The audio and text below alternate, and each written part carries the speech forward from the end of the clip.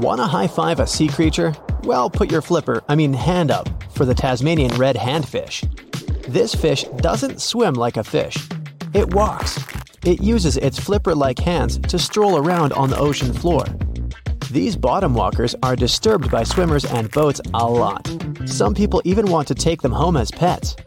I think it's better to just give them a wave and swim on by. The vampire squid. Its species name is Vampiroteuthis infernalis, which translates to vampire squid from hell. Oh yes, this vampire squid means to terrify everyone with its name, its dark red color, its spikes at the bottom, and the scary fact that it can basically turn itself inside out. The vampire squid loves putting on a good show, but it's as harmless as a kitten is to humans. It's as if Dracula scared the pants off you, but he didn't have blood-sucking fangs. The vampire squid feeds on food particles from plants and animal matter floating near the ocean's surface. Since they're not predators, they need good defensive strategies, and their vampiric look is designed to ward off large creatures who want to eat them.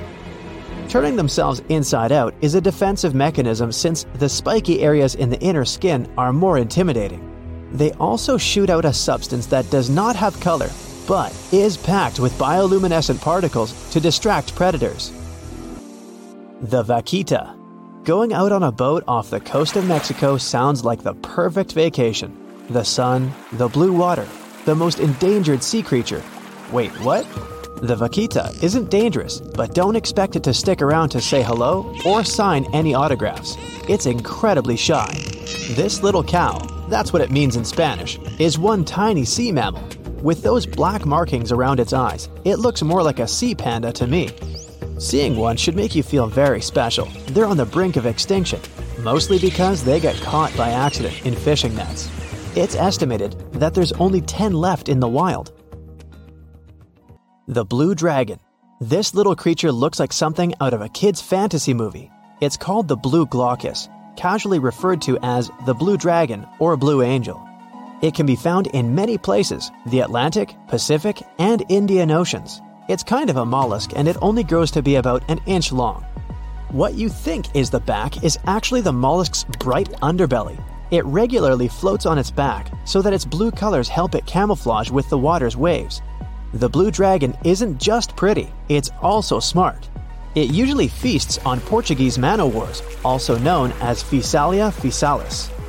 The blue dragon stores their stinging cells for later use, in essence, stealing their defensive mechanisms.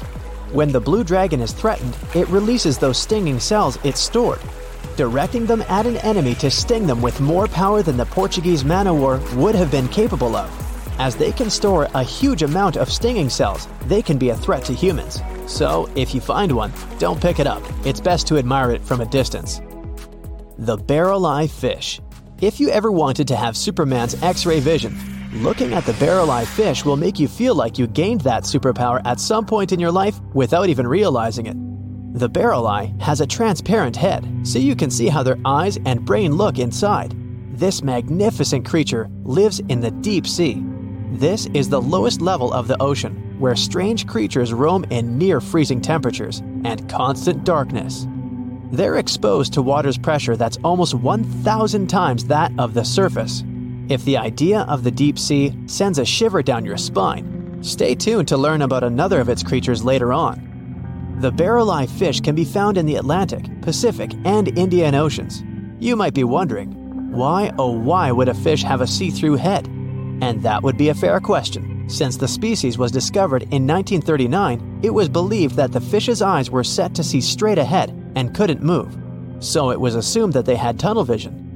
Scientists Bruce Robinson and Kim Reisenbichler from the Monterey Bay Aquarium Research Institute recently discovered that the fish can move its eyes vertically to see through the top of its translucent head, thus noticing if there are predators or prey nearby.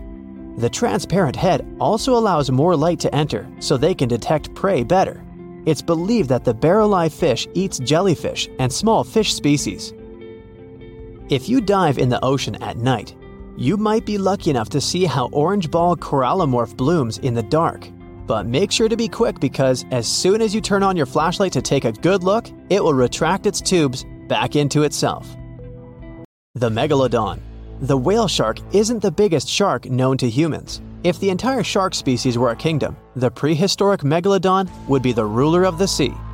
Megalodon roamed the ocean a long time ago, about 15.9 to 2.6 million years back between the early Miocene and late Pliocene eras.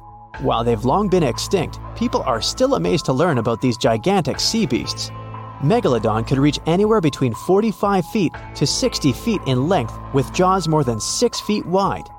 A fossil of a tooth that once belonged to a megalodon measured at 7 inches.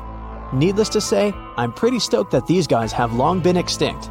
But there's still some adventurers out there hoping to meet this monster one day. The Dumbo Octopus. This adorable creature, or creepy creature, or however you want to see it, is officially called Grimpoteuthis. More casually, it's referred to as the Dumbo octopus, named after the Disney character. Though Dumbo, the elephant, not the octopus, was teased for his big ears, it's highly unlikely that this adorable octopus gets teased by its water neighbors. They are the deepest living octopuses, living in the deep sea, and you know how scary that place is. They're only about 8 inches tall and spend their days hovering just above the seafloor eating snails, worms, and other food they find in the current or near ocean vents. There are nearly 17 species of Dumbo octopus, and they all have differences in height, color, and body parts. If you can't get enough strange animals, you'll be glad to learn that the deep sea has barely been explored by humans. So, keep an eye out. There are bound to be more fascinating animals discovered in the deep in the future. The sea angel. These creatures might look and sound pretty cute, but their diet is far from sunshine and lollipops. Their favorite food are sea butterflies. They lay mucus traps for them and wait in ambush. The squat anemone shrimp. This shrimp is tiny, only 0.5 inches. It's also known as a dancer shrimp because of its peculiar behavior. When agitated, it raises its bottom above its head and does a little dance. Divers also say it readily jumps on their hands and cleans them. The coconut crab. This guy may look pretty creepy, especially when the sun goes down. Mature coconut crabs are around 3 feet in length. Their preferred foods are coconuts, but they can also hunt down lizards and even large birds. The slender snipe eel. Slender snipe eel is a slim and long creature that's still a mystery for marine scientists. It's 4 feet long and it has at least 750 bones in its spine, which is much more than any other animal in the world. The sea pen. Sea pen is 7 feet long and it has a lot of varieties, but most of them look indeed like a pen or a quill. The similarity is even more striking when the animal has a water-filled bulb that anchors it to the floor. The Persian carpet flatworm. This creature looks indeed like a carpet, despite being very small by comparison. It's only 4 inches long, able to become both male and female. It doesn't really mate with other flatworms. Rather, it fights them for the right to bear posterity. The flamingo-tongued sea snails. Tourists love these extraordinary snails for their pretty colors, thinking it's a shell, but in fact, the shell is quite dull and hidden underneath colorful soft tissues. They eat softer, toxic parts of corals and store their toxins to protect themselves.